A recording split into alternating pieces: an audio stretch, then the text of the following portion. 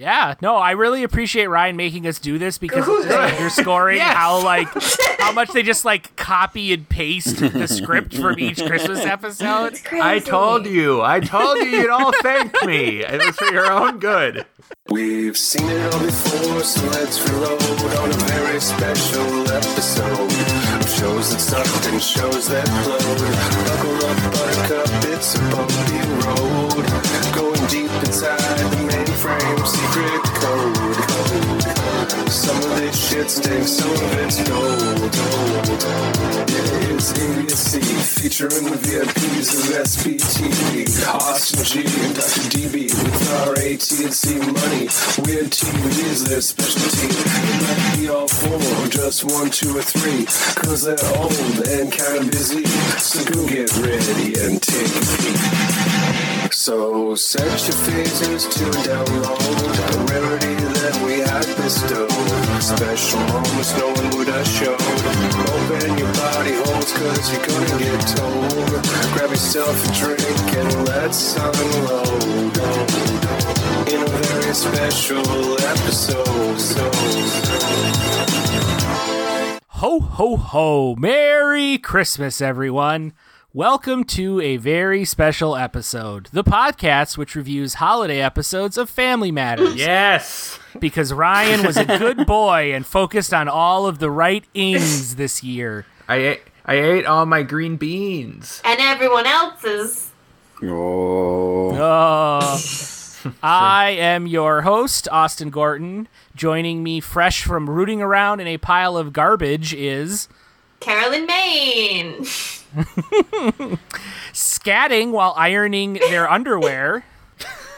I always go last, but I'll say Ryan Alexander Tanner. Give us a little scat, Ryan. Scooby Dooby Doo. But I'm doing that while I'm ironing your underwear, Austin. Fair enough. And finally, a lovable dog. David Bitzenhofer. I was just not going to be... one thing I won't be doing is ironing, and so... That's true. Right. I'd rather dig in garbage. Speaking of the lovable dog, this is clearly like they just wrote out a list of things people like. People like dogs. Let's put that in this episode. It got like me real with the dog. people like when it's actually Santa. Who actually likes that? Spoiler. Who came up with this trope of homeless people being invited in on Christmas? I would like to read a list of all the shows that have done that. Oh, yeah. Well, this week we are reviewing Season 6, Episode 11 of Family Matters, Miracle on Elm Street, in which Richie brings home a homeless man who may or may not be Santa, and Urkel roots around through trash for Laura. Is that a Freddy Krueger nod? The Elm Street thing? That is a weird title. So it's obviously an allusion to Miracle on 34th Street. Yeah. But then it's also riffing presumably on Nightmare on Elm Street. I guess my question to Ryan, the Family Matters expert, is, has it been previously established that their house is on Elm Street? I don't know. Okay. I mean, I would assume it must be, because otherwise it could only be a Nightmare on Elm Street reference, which makes no sense. But if it is, I feel like you're giving the show more credit than it deserves by saying it must have been established to have been on Elm Street. Are we sure that Carl Winslow wasn't one of the fat boys who sang about Freddy? Oh, he was. He was, right? He was one of those little fat boys. The Fat Boys. But it's not like they're like, oh, here's our house on Elm Street. It's not like a thing on the show you hear a lot, as far as I know. Yeah. So I don't know what that's about. I think Urkel is Freddy, that's all. That's fair. It does seem like a weird... Like, I get the Miracle on 34th Street illusion, but to throw in any street, Miracle on Jones Street or something. Like, the Elm Street just has such connotations to it that it seems like that has to have been intentional, unless it had been established somewhere already. It's the title, Nightmare on Elm Street, but they just changed Nightmare to Miracle. It's like the exact same word structure. Except there isn't anything, like, nightmarish about, like, it's an allusion to Miracle on 34th Street, as is the plot. It's about, like, proving the existence of Santa. there isn't anything like particularly homage-y to Nightmare on Elm Street built into the episode. There's nothing. No, I mean, I guess I would just assume that it's canon that they live on Elm Street. Even I guess. I mean, they could have just changed it to like Miracle on like 75th Street. That's what I'm saying. Yeah. They wanted to make it Miracle on Fierce Street, but R.L. Stein wouldn't give them permission. It's true. This is all R.L. Stein's doing. He's a litigious bastard. He is. Petty. All right, so cold open. Carl is making Christmas cookies. I fucking love this. Why? Because he's just like, he's making it, and then he's like, I'm a little cookie guy. I'm hungry. Can I eat you? No. He's like doing a bit with his cookie. He's carrying out a whole conversation with the cookies that he plans to eat. And then Urkel comes in, and you guys, it's every fucking cold open of Family Matters ever. Like he doesn't have like an elaborate machine this time. That's true. No, it's true. He's not showing off like his like Presto-matic cookie maker that like sprays dough all over the kitchen or anything. Well, let's just say he's gonna spray all over the kitchen. Well, he is. So he's like, "Yeah, Carl, I'm gonna help you bake some cookies." And Carl, because he remembers every previous episode of this show, is like, "Get the fuck out, Urkel." Yeah.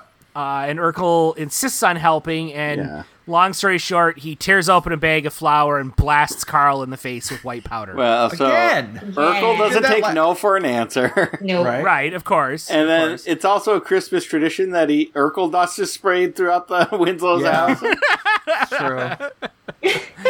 They sure love putting Carl in whiteface. No, too soon. Ew, it is. I wonder if when they wrote this show, like in general, because a lot of what happened, like if you think of it as a scripted show, I wonder if they're like, all right, he's just gonna need dough for a minute, and we'll just let Jaleel White do his thing, or if there was like a performance coach who was like, now you gotta make this stupid facial expression. Like, how is that scripted? I wonder if they just sort of embraced his... Yeah, you wonder what the script looks like, if they're just like, you know, kind of like how they talk about in Star Trek scripts, whenever they get to like the techno babble in the initial like shooting script, they're just like, insert techno babble here. Yeah. And then they kind of like write that as an addendum right before they start shooting the scene versus typing it out when the writer is sitting down to do it. I wonder if they're just like, insert Jaleel White ad-libbing here, and there's like, go to town, kid. Yeah, I think they're just like, Urkel makes dough, and they're just like, all right, he's gonna come up with something. That's my guess. He'll vamp for 90 seconds. Yeah, exactly. Urkel vamps for 90 seconds. So long as Carl ends up with a load. Yeah, well, Carl has to react too, right? Like they're both on at that point. Well, a lot of times what Carl does is he becomes very rigid. Like, there's many... In this case, he just gets hit with the flour, but, like, sometimes Urkel will, like, you know, like, keep painting him, or, like, he'll, like, keep doing more stuff to him. Right. And Carl's, like, paralyzed with rage. And then I love how, like, the closing beat of this scene is... Urkel, he like shushes Urkel out of the kitchen through the kitchen door, and then Carl shuts the kitchen door, and like some garland that's hanging over the door just falls and hits Carl. Yep. Like someone said, all right, we got him dusted with flour, but I feel like this scene needs just a touch more destruction in it. Yep. Let's just drop these decorations on it. I half wondered if that was accidental or not. Yeah, maybe. That it just fell off the set. They were like, that's gold, print. Probably not. This is also... Probably. So we're now in season 6. In our little mini retrospective here, this was the first episode that we've watched where I was like, okay, now Jaleel White is starting to look a little bit more thick and a little less like a scrawny nerd kid and more like an adult man trying to play a scrawny nerd kid. Yeah, I mean, he's always really wiry, though. He's never like thick. Like, he's got muscles, though. You can tell. Yeah, relative to his previous appearances, this is where he's starting to seem a little bit leaner, like sinewy and muscular and whatnot. Yeah. He looks big enough that you should be able to hurt his feelings, and he should be able to handle that and leave. Yeah, good point. But he doesn't. He'll never be big enough for that emotionally. No, never know. So we get some opening credits. They're mostly the same from our previous 2 episodes, though they close with the family gathered around the piano singing a song. There's a certain family member missing from the credits. Oh yeah, Judy's that's long true. Yeah, gone at Judy's this point. gone. Yeah. I want to say too. And the Aunt Rachel's not in the opening credits. Alison. Oh, but she's yeah. around. Apparently, Right. I want to she's on her way out the door. Apparently, on the way up those stairs. I want to say too, because it's important to me. Unfortunately, we were not able to do every Christmas Family Matters Yet. So we skipped. I don't think there's this because we did season 2 and 4. Is that right? Yeah, And I then think there's so. there's a season 5 where Urkel and Carl get stuck on a subway train for the whole episode, and we skipped that one. okay. Which has been hard. But we had to make some tough choices. Tightening the belt. Yeah. Yeah. hard is what I'd call it. Yeah, Hard. It's been difficult. Yeah. hard. I'm going to be honest with you guys. As we've been going through these Family Matters Christmases, I've been watching more recreational Family Matters than I usually do. I definitely believe that you've already watched all the Christmas episodes, Ryan, and you're all caught up for this year. True or false? I've been savoring them, but I've just been watching other episodes. Like you open them like an advent calendar, piece by piece. Yep. Delicious. I can only one a day. when you recreationally watch Family Matters, is there anything else you're doing recreationally? I'm usually eating like meatballs. All right. Yeah. Cool. I want to say about the theme song, now that Ryan's making us all recreationally enjoy it so often, it's really starting to stick to me. Unfortunately, Right. The other day, even before I watched one today, I just started mumbling it, and then I ended up singing the whole thing more or less correctly. And I suppose I just want to point out the lyric, well, there must be some kind of clue inside these gentle walls. All I see is a tower of dreams. But yeah, It's the classic. Out of every seam. Well, this wasn't the original theme song. It wasn't? Well, No, okay. you were right, David. I remember that. If I recall, at least for the first season or the first couple of episodes, because I remember watching like the pilot episode on TGIF, I think they did "It's a Wonderful World." Oh, right. Yeah. We talked about it. I forgot. Yeah. Huh. Yeah. Interesting. It's a classic Miller Boyette theme song in that it's like absolutely perfect for the show, yet terribly generic and says nothing specific. Like, it's just like, here's some words about family and love, and you're like, yeah, sure, that's totally appropriate. Listen, Austin, when you watch this, you do see real love bursting out of every scene. I know. That's what Urkel's machines always do. My love, it's bursting. Oh. Weren't It's they like all... every Miller Boyette theme song is both absolutely perfect for its show, but also completely applicable to any other Miller Boyette show. Weren't they all performed or at least written by the same person? Written by, I believe, or at least the same couple of people. Step by Step at least had the name of the show in the song. That's true.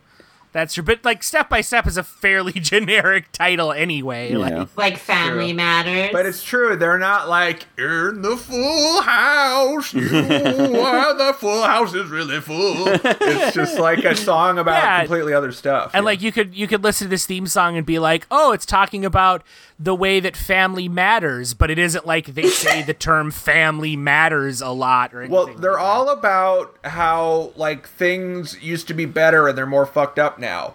Because they're all really, what they're doing is telling the audience like this is a wholesome family program about values. Mm-hmm. Which will trick you into believing, and then it's a show about like selfish people and like sexual harassment. Yeah. Not taking no for an answer. The American dream. nagging someone until they become your bride. That's what always fucks with me about these shows, because they're all like these smug morality, like this real high-handed morality, and then they're like about really troubling people. Like even the more watchable ones, like Step by Steps, like that. It's like these people will ruin every party they go to. The only other comment I had in these new opening credits is that in the closing scene here, when they're all gathered around the piano, Eddie is rocking a really great vest over a tank top look. Yeah. Vest top. So looks like he's just got like a tank top over his like bare chest, and it's very 90s. But and so this directly ties into the opening of the episode too. Like this family.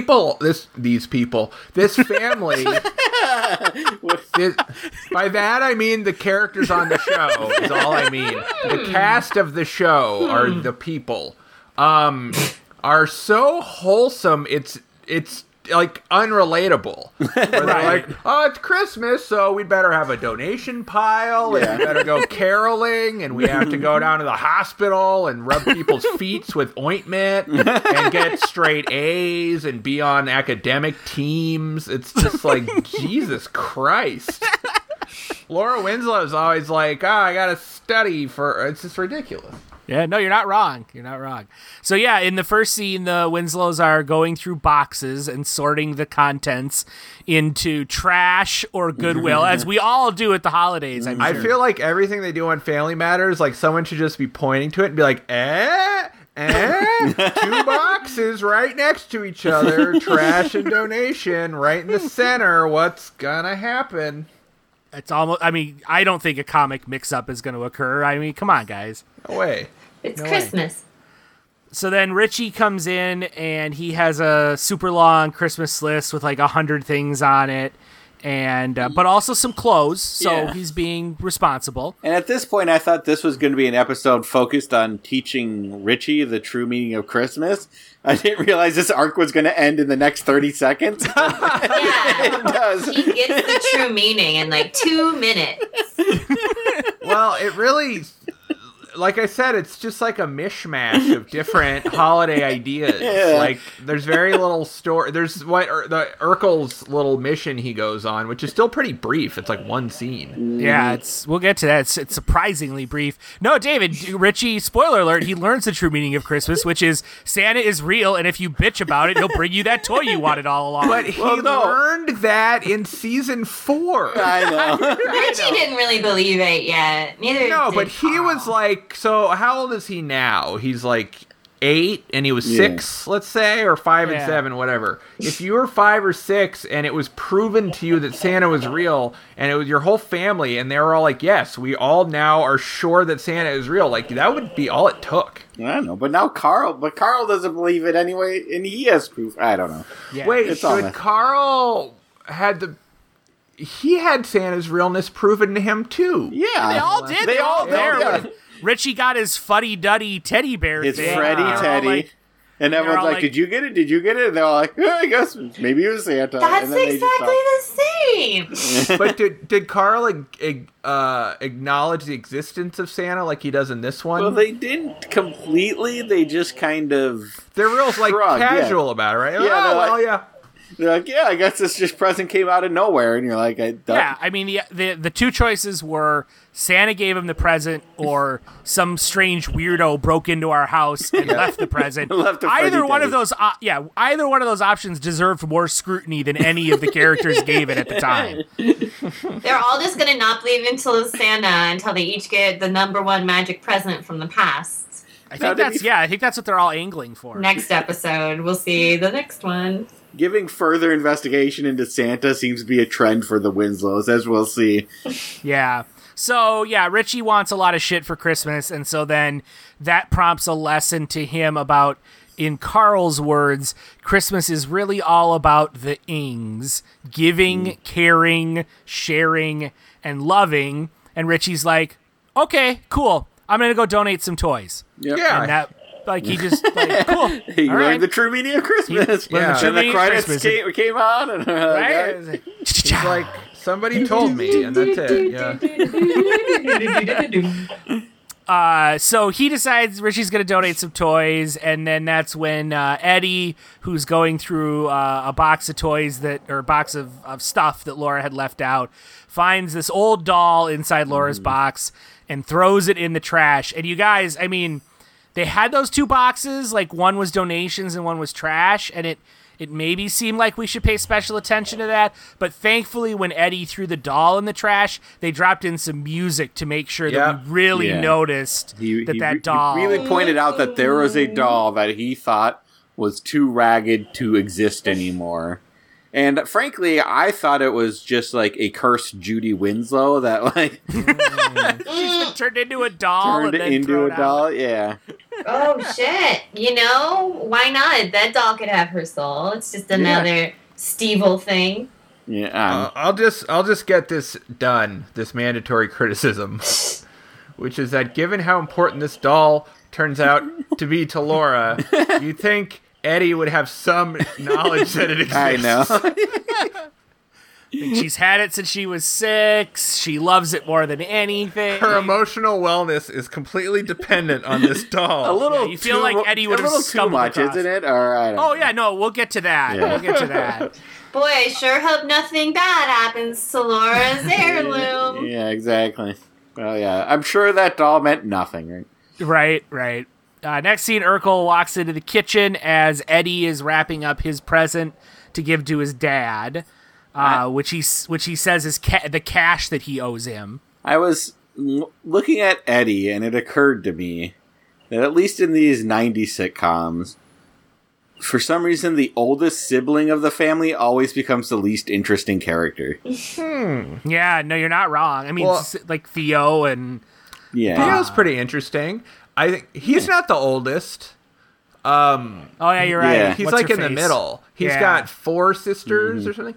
But, Like, DJ is the least interesting, right? uh-huh. Although- Well, so I believe the original character who went upstairs and never came back was the oldest brother on Happy Days. Yeah. Yep. They had an older brother who just... Oh, that's right. That's Yep. right.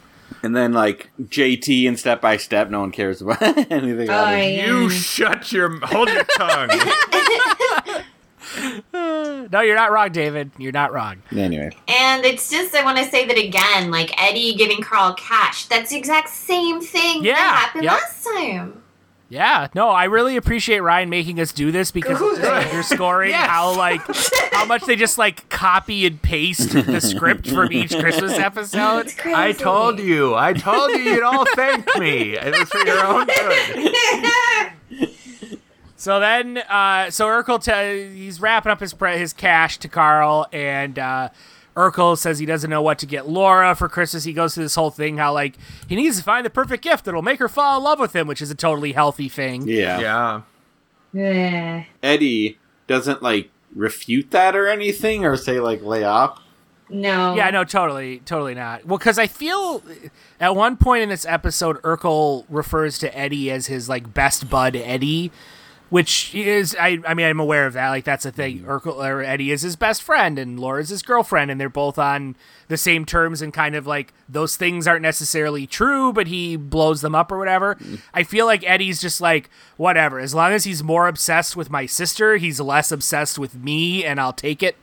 Mm-hmm. Yeah, he's using her as a meat shield, but that doesn't make him good. Like an emotion shield. Like, Yeah, rape shield, So- I think. Yeah, so then Laura comes downstairs and she is looking for Emily, a doll that matches the description of the doll that Eddie threw out in the previous scene that he apparently never heard of or knew existed before. I love their spat about it.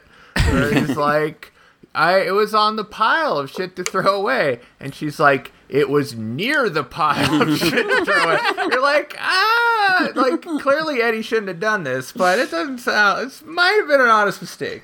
Well, she's like, you've ruined Christmas for me. Yeah, so is this 3 for 3 that Laura, she usually says it to Urkel, but I'm starting to think that Laura's just real quick with the you ruined Christmas or fuck off.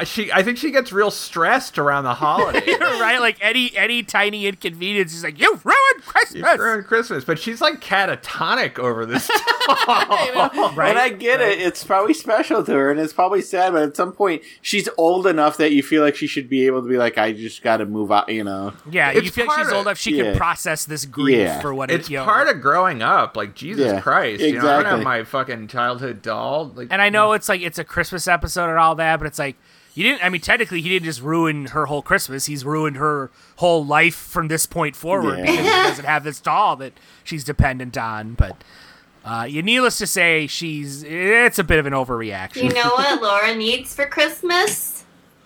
What? A safe. So everyone can stop ruining her precious heirlooms for one episode.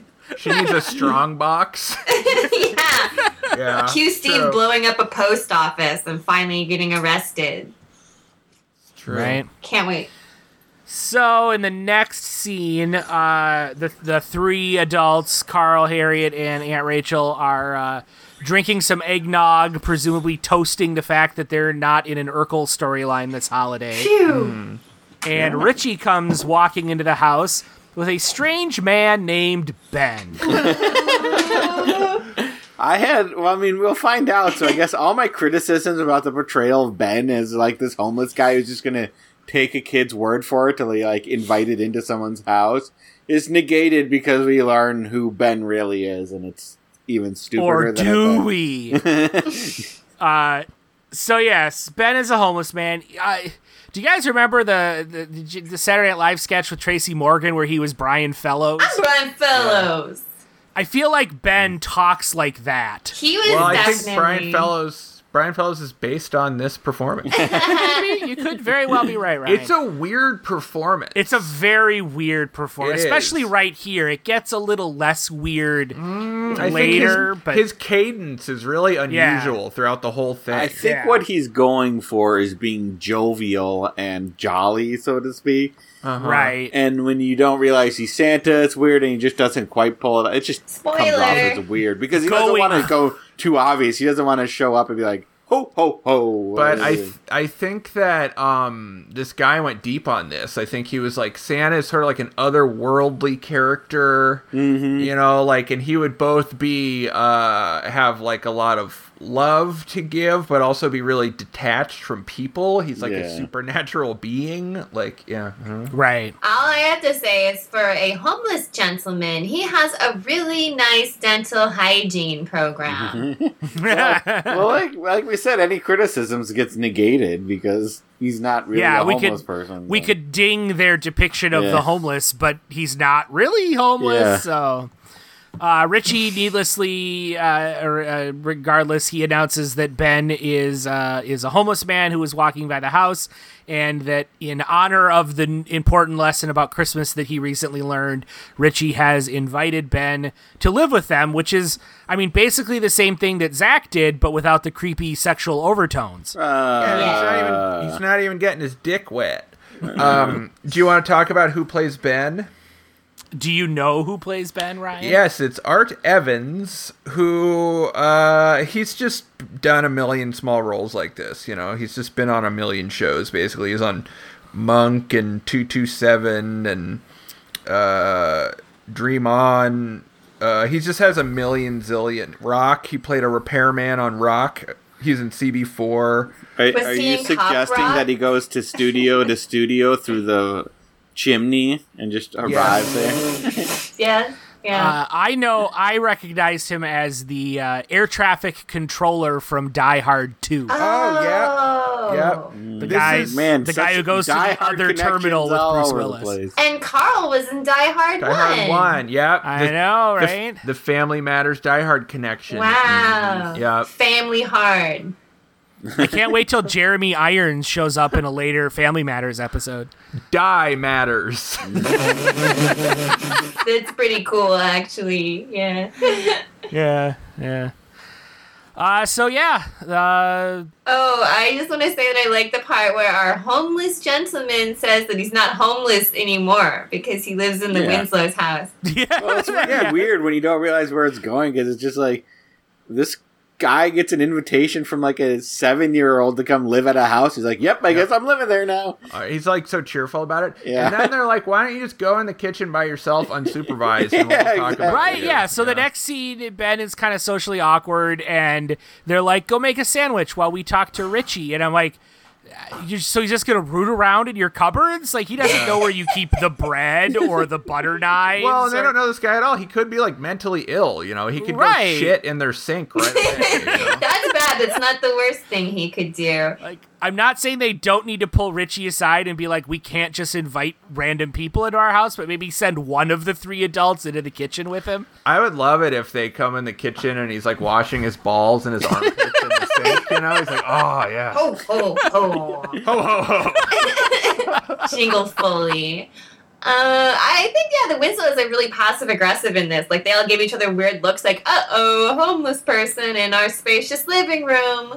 But they don't express anything besides, like, looks at each other for, like, 40 minutes while he's washing his balls. I love Carl's icebreaker. Like, "So, Ben, you're homeless." Not anymore, Mr. Winslow. I know, pretty good. So Carl asks Richie what's going on, and Richie's like, "Well, you told me to care about the Ings, and so here's a guy I'm caring about."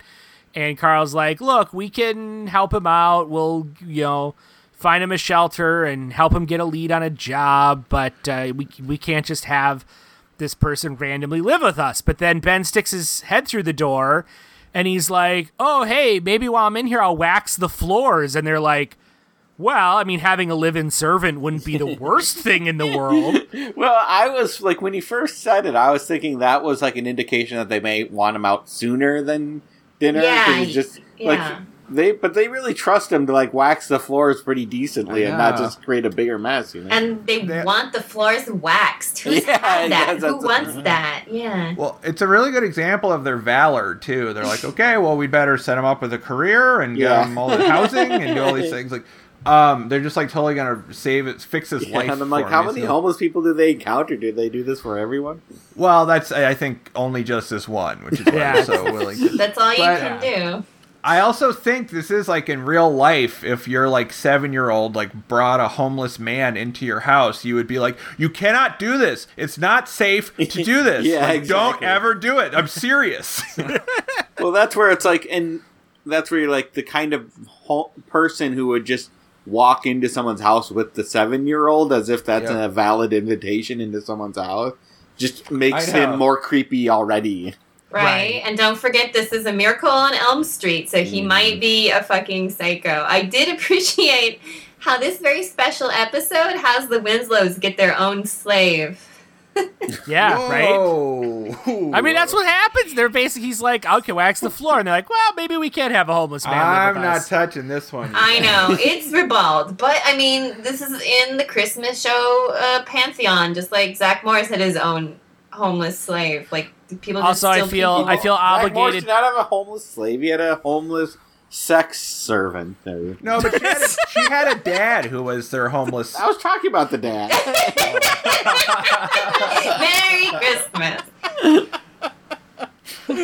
Oh boy, I feel like I would be remiss if I didn't point out that 90210 also did an episode where Brandon brought home a homeless person, but that was for Thanksgiving, not Christmas. Yeah, but that isn't that where the mom thinks he stole her ring.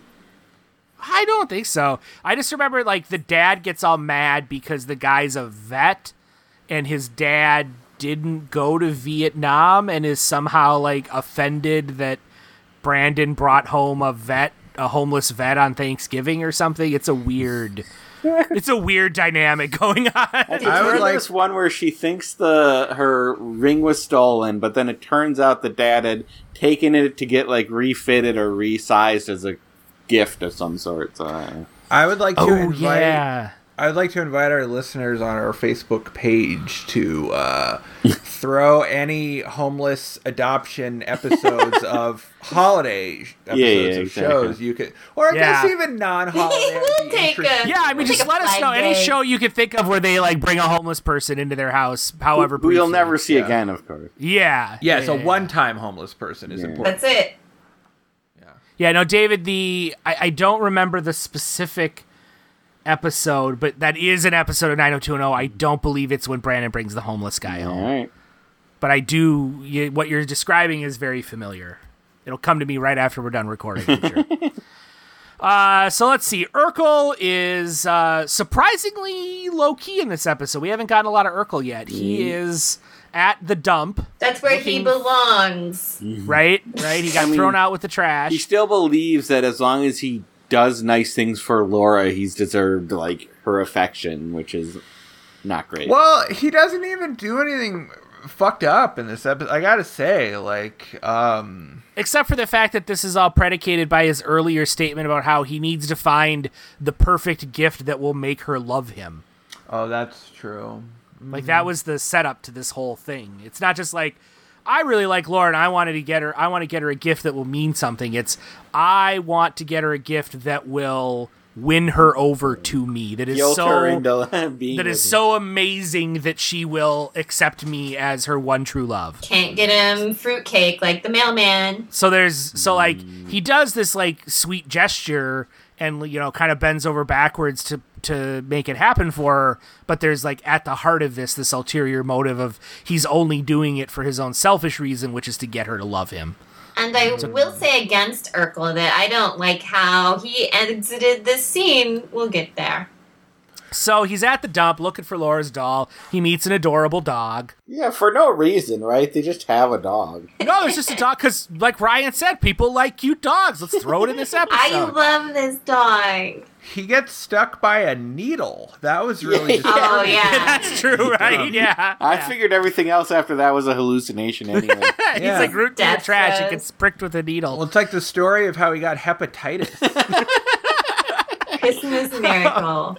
And, of course, Urkel can communicate with the dog. You presumably. guys, I Or he just really thinks love he this is because he's dog. hallucinating. I'm pretty sure the dog has a name I can communicate to, and I'm pretty sure the dog's name is Mr. Pooperton. Oh, Mr. Pooperton. Pooperton? It's official. Yes, it's done. Hey, Carol, I would like to Yeah. talk to you about this. I feel like you would understand. Sure, I'll try.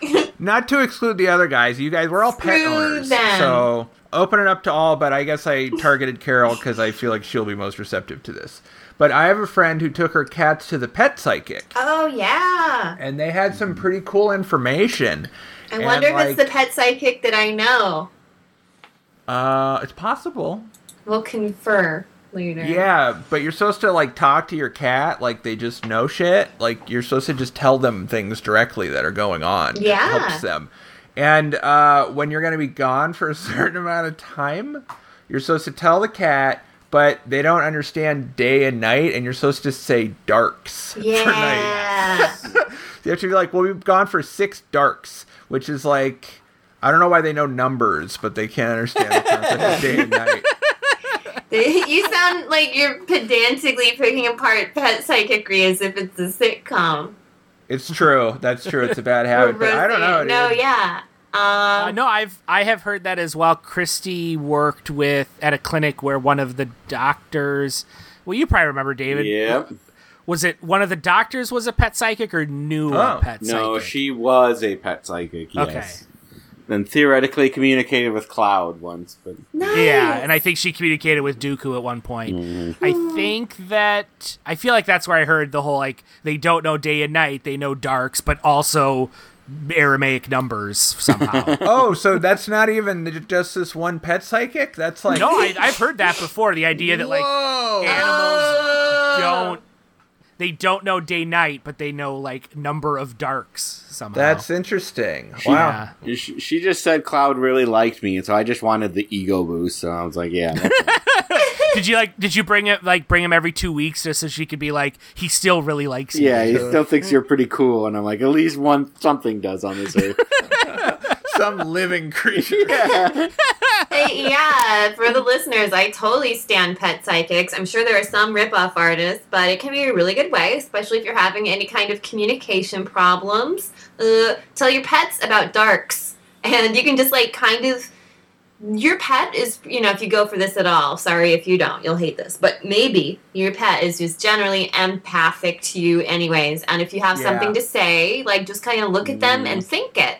And then also have a moment where they look back at you and they can think you a thought. Maybe you'll get it, maybe you won't, maybe you'll kind of get it. It's better than nothing. Just try to communicate with your brain. Yeah, no, I definitely feel like, I mean, whether you want to attribute it to psychic powers or And just I an increased sensory input, like animals can just sense things on a level that we can't. Like animals are definitely empathetic. They can tell when you're having a shitty day or a good day, and they respond can to that. And they can like smell your pheromones and hear your heartbeat and stuff. yeah, I mean, there's dogs that can tell that, like, can detect when your insulin levels are out of whack. Yep, And totally. they're not. I don't think they're doing that through like magic powers. They're just that sensitive to body chemistry and Well, stuff. that's like a scientific fact. You have your Yeah. theories, I have mine. Yeah, it's scientific, but they're magical. I think that's it. There we go. Thank you. Scientifically magical. Yeah, exactly. So Steve introduces himself to Mr. Pooperton as Stephen Q. Urkel. Ryan, do we ever find out what the Q stands for? Ooh, I don't think so. It stands for but queef, like queefa. Stephen Queef Urkel. That's cool. I'm into it. I feel like his parents. I feel like that's a middle name. His layabout shiftless parents would have given it. Yeah. I have a question for everybody. I think it means he's actually just a being that is all powerful and can do whatever he wants, and You're saying he's part of the Q continuum? he's part of a continuum. Yeah. Okay. All right. I have a question. Yeah. What is the point of this dog? He's beautiful. Ryan, you established We this at just the said very that, yeah. beginning. People like dogs. They threw it in this episode. What do you want? But This it's is a like, rocket science. there's no narrative to it or anything. He has an arc. What's the point of this episode, Ryan? Thank you. What is the point of anything? But it's like, I can at least tell what they're trying to do. Like, they're trying to make us feel feelings about Christmas and to go like, oh, and to laugh and stuff. But they want us to go, oh, when the dog like lifts up his paw or like rubs his head or But it's whatever. literally just like, hey, look at this dog. That's enough for me. I have a dog in my lap right now. Look at this dog. Why would he's sleeping? Well, I have a question for you. Well, I have a question for the group. I'll put it out there. Okay. What was more jarring, when Steve was pricked by a needle at the dumpster, or when he was looking at a porno magazine in the dumpster? The old crusty cum-covered porno that he put right into his needle hole. Yeah, but then the dog like cock blocked him basically. Yeah, the dog Yeah. took the porno and ate it. And I, for one, thank that dog for its sacrifice. I was more jarred by the crusty porno. I just liked when he got hit by a needle. That was just good physical slapstick. Yeah. That is interesting, like, how chaste the characters are on this show is also, like, a really over-the-top thing. I mean, yeah, but they're getting down and dirty in the dump with needles and porn. Yeah, like, it's not chaste at all.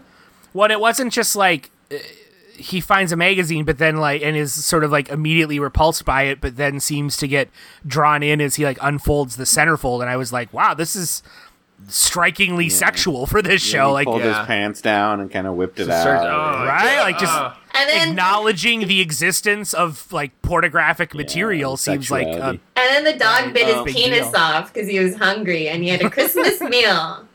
So I assume what happened was is they're like, this is Family Matters. We need some Urkel. Like, you got your required Urkel time. You can't really Right. skimp on the Urkel time.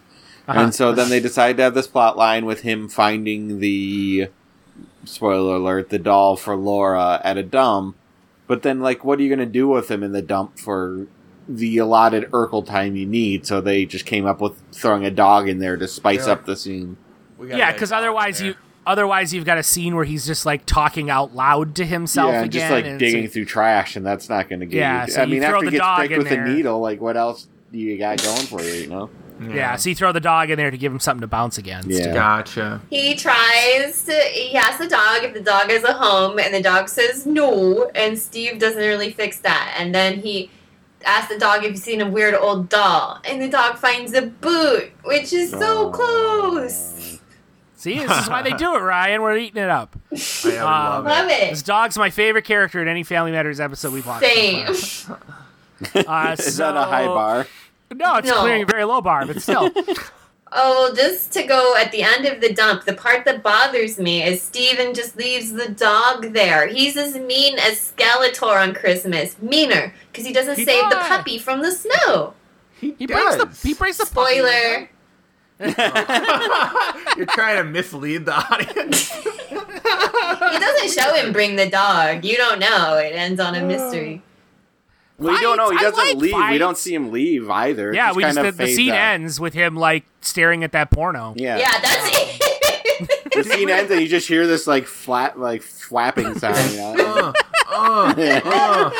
Jingle bell falling. Did I do that? No, he doesn't say that in this episode, does he? No, he doesn't really. There's no not Urkel really catchphrases in This this. is actually a pretty Urkel light episode. Yeah. It's surprisingly Urkel light, yeah. It's Well, because we got to right. spend some more time back at the Winslow estate where Ben, the homeless man, is doing some lighthouse work for his newfound masters, which he believes is ironing a tablecloth, but it's just Carl's tablecloth-sized underwear. I laughed at Some that. cartoonish underwear, right? It's Like, really big. there's no way that fits Carl. I want to see Right. him in it for some More reason. importantly, while he's ironing, he's doing a little Belding-esque scatting as he does so. To sort You're of talking about when he's shitting in the sink? yeah. Little building is scatting. And Carl comes in, tells him that he pulled some strings and got him into a halfway house. Nice, And, halfway. Carl's doing some work, apparently. right? But before he does that, he can stay and have a nice Christmas Eve dinner with the family. And Ben's like, "Nah, I'm good. I've got a busy night ahead of me." And then he tells Carl about all these things that he has to do, but he doesn't like directly say why he's doing these things or fill in all of the details. So we know that it means he thinks he's Santa, but makes Carl think that he's going to break into homes. Yeah. Because if he just spoke directly, then we wouldn't have sitcoms. And then Carl slams him on the ground and gives him a couple whacks across the head and like Shoots handcuffs him. him. Shoots him Right. with Well, a gun. there's a couple points in this scene where Carl, I thought he was going to shoot. I thought Carl was going to shoot that cookie he was shit talking earlier, too. Because he's like, "Oh, I'm going to be busy tonight because I can't disappoint the kids and I gotta go into a lot of homes." And Carl's like, whoa, breaking and entering isn't the answer. You don't have to suck dick anymore, Ben. You're like, okay, first of all, Carl, he thinks he's Santa. Second of all, Ben, make it a little bit more clear what you think. Well, don't say you need to make kids happy by going to their homes. That Yeah, it gets really weird. Yeah. There's some Yeah. stuff. Yeah. So it becomes clear that Ben believes that he is Santa Claus, and Carl says, "Well, if you're Santa Claus, then why were you parading around in front of my house pretending to be a homeless person?" Well, Carl's really incredulous to this idea, even though, as we talked about 2 seasons earlier, he's already been proven that Santa Claus exists. Yeah, my exact words were, considering Carl received definitive proof Santa exists 2 Christmases ago, he's a much harder sell on this idea than he should Yeah. be. Exactly. Well, it's funny because he's like, "Hey, Carl, I didn't give you this space helmet when in the 50s or whatever," which is impressive that he has that knowledge. Yeah. But he could have also been like, "Also, 2 seasons ago, I gave a fucking Freddy Teddy to Richie. Remember that? That was me. I'm fucking Santa." I took Laura Right. into an angel world? No, there's a different dimension. You wouldn't know. Anyways. That was an angel, not Yeah, Santa. Santa helped. They're friends. That was a different supernatural being. But they know each other. There's Well, you think all supernatural beings know each other? Is that- Yes, I- Or look the Yeah. same. Hashtag not all supernatural beings, Carol. They hang out in Christmas heaven at the water coolers. They're like, those Winslows still don't fucking get it. God damn. But I like the idea that all supernatural beings are simply focused on the Winslows. Pretty much. In this world, I believe it. well, because I feel like, look, let me say, perhaps Urkel is some sort of like demon spawn. Definitely. Yeah. Foisted upon the Winslows, and so then all Thank these other you. supernatural beings are there to try to help them counteract. Yeah, but that the- angel did not help the situation at all. And that's true. That is a good point. Maybe he also, was can we a just devil. point out another aspect of the cut and paste Family Matters Christmas is supernatural being is involved directly with the plot. It's true. That Well, works for holiday episodes, yeah. It's true. We skipped the one we skipped. I think it's just all on a subway train. Yeah. We're the ghost of Christmas. There's no ghost. They're on a subway train, and both Carl and Steve are like, boy, I sure wish our buddy Santa would get us off this train. Oh, there you go.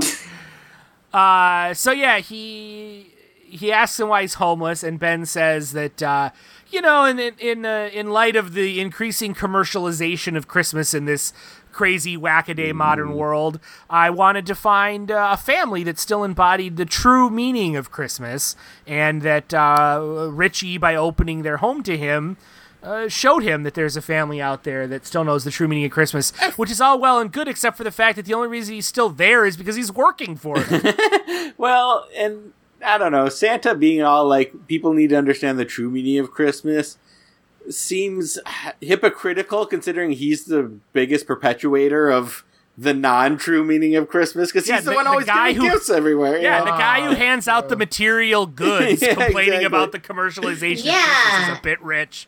Isn't he like from a Coca-Cola ad? I mean, yes, our modern interpretation of him. Ben the homeless man. Yes.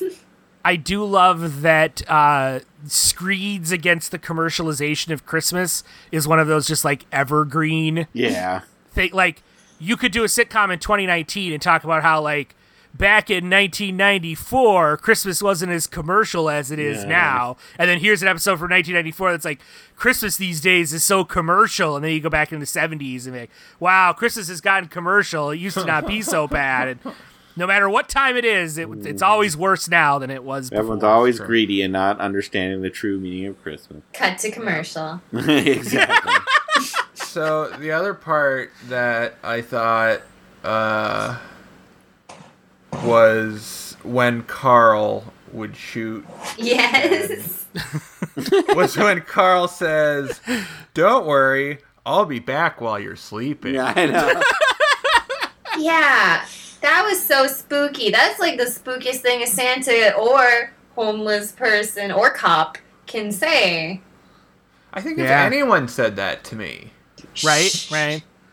And Carl tells... I'll be back when you're sleeping. Don't worry. It's a really unsettling phrase. So Carl tells him, don't worry, I'll be sure to put the fire in the fireplace out then.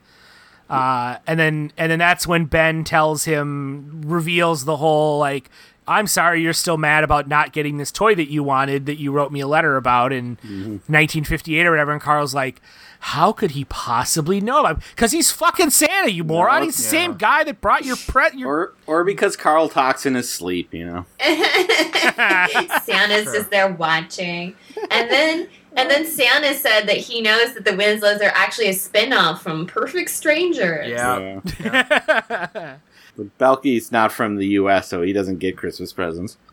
They not do Christmas in... Meepos. No, Meepos. It's an American holiday, Austin. That's true. They probably do Gleep Glorp, a Meepiopian Christmas thing, and you get like a yak or whatever. So it's Christmas morning, and the scene like starts. They do an establishing shot of a roaring fire in the fireplace, which I just found funny considering Carl's comment about how he would put the fire out at night. Which, I mean, obviously he could have, and then started another fire, but it was still unintentionally humorous transition. Carl still did sound like he was lying when he said it too, so he might try to burn that man up. I'm with you. Right, he's like, I don't want this guy coming in my house. I'm gonna light a fire. Laura is still moping around about her stupid doll amidst She's like, I can't. She's like, I got that doll on Christmas, and now I can never enjoy another Christmas again. And she's moping while amidst the refuse of an upper middle class Christmas. Yeah, exactly. Like, just surrounded by like torn paper and new presents, and she's just like, I don't have my stupid doll. Christmas sucks. And if she was like 8 years old, it'd track for me. But she's like, what? She's 17, 16? I don't know. 28. Old enough to get out of, Right. Get over it. So Grandma Winslow in her one scene of the episode got some skis, and it's funny because she's an old lady. I think... She's like... Yeah. She's like, I'm still alive. They haven't set me up those stairs yet. But I think they're trying to. I think they got... Why would you give a grandma skis? So she could kill herself. It's basically just the ice flow or the midsummer jump, but like downhill slalom. It is one of the recurring bits. It's basically her whole character, really. So they'll always be like, "Oh, what are you gonna do next week, Graham Winslow?" And she's like, "I'm going to win the surfing contest." Yeah. I'm gonna fuck 100 dudes in 10 minutes. I'm going to beat the record for most dicks in the shortest amount of time. Or she's always like, "Oh, in my karate class," or whatever. Right, like here's a thing that old people don't usually do, but I'm doing exactly, it. yeah. And it's funny. And now I will take my paycheck and go home. And I think there's even times where like she'll stop a criminal, she'll like hit the guy and flip him over and stuff. Nice. Like, yeah. Right. So then we get our first Waldo scene of our retrospective. Yeah. A Christmas miracle. So Waldo good. enters and gets the complete Urkel reaction from Yeah. the audience. They all woo. Well, this is a very sitcom thing of like friends and neighbors just coming over on Christmas morning, and you're like, that doesn't happen. Like you're What David, about their family? Yeah, exactly. David, you don't remember all those times in high school when I would just stop by Yeah. while you were opening presents with your family Yeah, and be exactly. You like, just pop "Here's in. my present to you, David." And I'd just be like, oh, here's yours, and just like reach behind me. Yeah. I love that how Waldo comes in and he's like, "Here's your present," and Eddie just reaches down. Yeah. They're really good friends. But like it's not like under the tree or upstairs. Yeah, it's it's just not like, oh, yeah, next let to me go the get it. chair that Eddie's standing in front of at that particular moment. So good. And they're like the exact same sized box. And so I thought they were going for a gag where like they both got each other the same present. No. Right. But no, the gag is that Waldo gave Eddie the exact pajamas that he's wearing in that scene because he wanted to get him something that he knows Eddie would like. And Eddie's I like don't- upset about it, but I'm like, I don't know. You might need new pajamas eventually, you know? Right? Yeah. I would be totally down to get that present. Yeah. They're sharp looking PJs. Yeah. So then Urkel shows up and he has Laura's doll. And he look a mess. He been digging in the dump for 16 hours, getting stabbed by all the needles He wasn't digging for those 16 hours. It was just him and that magazine. for 12 hours. Laura, I beat off at the dump for 12 hours. I'm then I found your exhausted and doll. dehydrated. And then I I found passed your out and woke up next to your doll. dog. So that's why it's a lot stiffer now than it used to be. He spent 16 hours in the cold searching for it. Laura is genuinely touched and gives him a hug, so I guess he accomplished his objective. But he didn't I- come back with the dog, as far as we know yet. So he's no hero to me. Yeah, put a pin in that. So then, I thought it was notable that when Steve comes in, everyone's just like, "Oh, hey, Steve." Whereas in every other occasion when he comes in, it's like, "Oh, no, get the fuck out, Urkel." exactly. No, they're pretty used to it at this point. They're just like expecting him. I know. He's just over now all the time. Yeah. I want to say, too, because this is important, and we can't leave it out. When Waldo Oh, shows up, yeah. he's like, "I gotta get home before my dad lights the fireworks." Yeah. And that's kind of a staple of Waldo's. He's sort of this, like, bizarro character. Like, he's really dumb, and he's got a real casual air to him, and then it's like his family. They're always, like, doing things in... Well, yeah, he kooky says- They're ways. kind of like tradition shaming him. We're like, I don't know if his family wants to light off fireworks on Christmas. Let him light Well, off yeah. fireworks on Christmas. And there's a whole gag where he's like, what? You don't do fireworks on Christmas? That's like saying turkey is for Thanksgiving. Like, ah, ha, ha, ha, ha. He's a It's- it- character. It is very Kimmy Gibbler-esque in that, Yeah. in that it's like, oh, look, they're kooky and different. Our bizarre behavior, yeah. What's Yeah. your life like, Waldo, from your backwards lands? So then in a rehash of 2 Christmases ago when Richie got a present that nobody left for him, Carl has a present that no one claims, and it's the toy that he had wanted as a kid that he didn't get. And when everyone goes around the room and is like, "Oh, thanks, Mom. Well, I didn't get it for you," and Rachel's like, "I sure as hell didn't get it." Well, this And- toy's pretty wild, though, right? Is this before he puts it on or after? Because it lights up and does sorts of weird crap. I don't know. And it fits a grown man. Yeah, my question was like, why is the space helmet toy that Carl wanted as a kid an adult Reginald Val Johnson size? I know, it's so good. I guess that's the magic of Christmas. You guys. I like how Eddie's just like, that's a collector's item, and that's what I was thinking. I'm like, just sell that thing right now. Sell it on eBay. I bet it's got a weird smell in it. Probably. I think, though, things you wanted as a kid that never got are good presents when you're an adult. Yeah, totally. Absolutely. But you know what? They're a good present for like 10 minutes because he's like, oh, I got the helmet. And then he's just going to like put it on a shelf and then he'll put it in the attic. And then Oh, I think he's going to use it tonight with the missus, Ryan. Oh, yeah. That'll decrease the value. You put it out on a shelf, and then your 4-year-old wants to play with it. And... That was my favorite of when I came to visit. It was when Austin's negotiation with his son about his son wanting to play with his first edition Soundwave Transformer. How'd Austin get out of it? That is the toy that taught me there was no Santa Claus. Oh. Damn. Well, yeah, maybe this year it'll be proven to you. So when everyone else denies that they got the present for him, Carl thanks Ben, and the audience breaks into applause for some reason. He's like, "Thank you, Ben." Thank you, Ben, and then everyone claps, and I'm like, I think it's just the end is why. No, there's still a little more. No, because then afterwards the family's like, "All right, let's get some breakfast." Like, yeah, not the family. The women are like, "All right, let's go cook some breakfast." Right. That's really true. It's blatant. Let's feed Carl before he starts shooting around the living room. None of them question him about it, or like, why are you thanking Ben? What's up with this Ben stuff? Or what? It's so like hokey and theatrical. Yeah, too. exactly. I mean, I give it out to Reginald Val Johnson for. I feel like he sells it as well as it can be sold. You know, right? Makes you wonder. Like, did he tell Harriet like? When she came home, I was like, where's the homeless man that was like scrubbing my floors? And he's like, oh, BT Dubs, he's Santa Claus. I mean, I'm beginning to believe that in the Winslow household, there are magical occurrences like at least every couple of years at Christmas. Yeah. Oh, the homeless guy turned out to be Santa this year? Oh, okay, cool. Yeah, whatever. We gotta get some breakfast. This is the second episode in which Santa has delivered a present to them. Hopefully they'll be more trusting after this. It's like, fool me once, shame on me, fool me twice. Like, to be fair, it was, I don't know, most of them just take it in stride and are just very incurious about the whole thing. They believe in miracles and science. It's not a big deal. Yeah. So before the ladies leave to get started on everybody else's breakfast, Steve brought the dog home. Mr. Pooperton!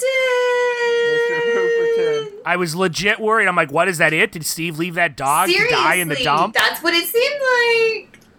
And so, Ryan, I'm confident that from this point forward, the Winslows will have Mr. Pooperton. Yay! Right? I mean, he's part of the series now. He's like Santa's little helper. We're going to find out where he gets his name, and it's because he poops a ton.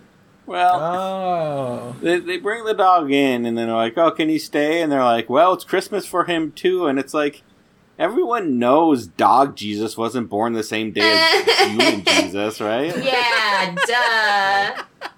I think they're going to bring the dog in, and then the dog's going to turn out to be like, the Easter Bunny.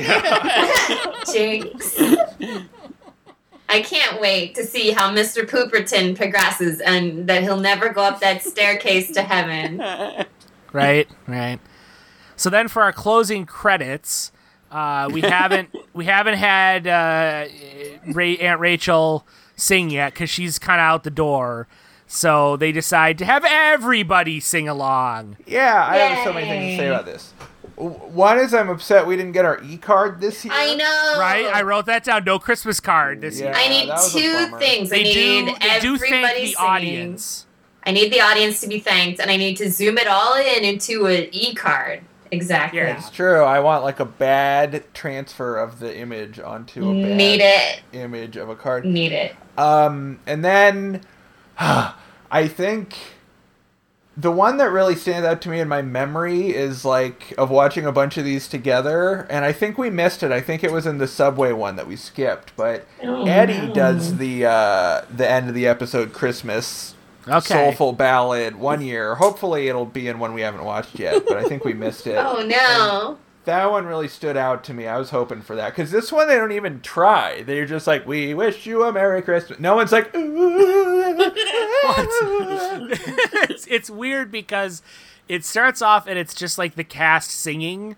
And then they like slowly fade in like a full choral backing to it. Mm-hmm. Until by the end, it's this like lush, we wish you a Merry Christmas, and it's very clearly like not the cast singing anymore. Also, Waldo gives us a heads up about the dangers of fireworks. Yeah, that, I don't know. I like bad jokes like that. You never laugh at my jokes, Ryan. Never. Well, because your jokes are so good. Merry Christmas to me. Merry Christmas, David. I complimented you. And to all a good night. How do you think Milo the janitor's doing with his wings? Well, at least he can get into restaurants now, you know. He doesn't have to sit at the back. Yeah, exactly. You know, he doesn't have to move to the back of the bus, I guess. How do you think he feels about the commercialization of Christmas? He likes it because he has the powers of TV. Yeah, I guess. That's true. All right, well, that brings us to the end of our third Christmas episode. Little lighter on Urkel this time around. Much appreciated. That was hard. But still very, very reminiscent of the other Christmas episodes that we watched. So, any final thoughts from anybody? I like how they directly address the audience at the end, and Reginald Bell Johnson's kind of robotic. You know, he's like, from all of us to all of you. he's on autopilot. This is the 60s. What is funny is like clearly he's an actor who can memorize lines, but he delivers that like he's reading it off of a cue card. Yeah, he probably is. Yeah, probably is. But you think he could do it without looking like he's reading it off of a cue card. But yeah, he's amazing. I mean, I guess my takeaway is that whenever I need to know the secret of Christmas, I look for some kind of clues inside these gentle walls. And I'm tapping my heart, but it could also be like a butt thing. So, do you guys want to, let's just do all 7 of these Christmases? I definitely want this. This is selling me on more and more and more and more. You're getting on board? You're thinking about it? Carol's thinking about it, you guys. I'm not gonna lie. I might go back and watch the one we didn't that fits between season 2 or season 4 and season 6. You need to know the canon. You guys would come around. Well, if we can fit them in, if you want to do more recordings, we can. All I want to make sure, I just want to catalog how often they're given concrete evidence of the existence of Santa, yet continue to refute his existence. Because I swear to God, if it happens one more time, I'm going to flip my computer over and just I want to catalog this case of Stockholm Syndrome that's developing. Stockings-Home Syndrome. Because of Christmas. Yeah. I think every individual Winslow needs to learn about Santa directly. Mm-hmm. They just don't believe it. Laura's like, I met God, and they're like, you passed out huffing glue. I don't care. They're all in the room when these presents that no one claims show up. They're all evidence. Maybe they bought them themselves from eBay and pretended that they had an interesting friend. You know. Speaking of eBay, how do you think the Santa who used the Winslows as proof that someone knew the true meaning of Christmas would feel if Carl turned around and sold that present on eBay? He would cry a tear like the littering Indian commercial. Would he be like, I washed my balls in that kitchen sink? In that helmet. How they repay me? We don't know what he did with the helmet. Yeah. I think Carl fed and housed this guy for, I don't even know how long he was there for. Possibly 12 hours or 3 weeks. Yeah, I feel like it could have been anywhere from 12 hours to 3 weeks. I believe it was less than a day, because I think the guy came in on Christmas Eve. And then he's and then Urkel at the dump was, yeah. Yeah, fair. Right. That's it. I just realized if this is Chicago and it's Christmas Eve, the dump would have been like completely deep in snow. Well, yeah, I think I didn't get into that because it'd just be pedantic nonsense. But like, when has that stopped you? That should be the name of this show. No, because Urkel is getting bothered by a fly at the dump, and I'm like, it's winter, it's snowing out. The flies are not a problem, you know? I was willing to give them the lack of snow, because, I mean, like, Chicago doesn't, they're not guaranteed a white Christmas every year, and, I mean, we're further north than Chicago, and we don't have a white Christmas every year. I thought there was some snow at the dump, though. Was that wrong? Maybe I'm It was like snowing, snow. Which I appreciate, the fake snow, but there wasn't snow on the ground. Yeah, there was but not. So wasn't sticking. I was willing to give them that, like, the dump wasn't covered in snow, but that's a good point about the fly, that should not be, yeah. That's not kosher. That's a good point about the fly.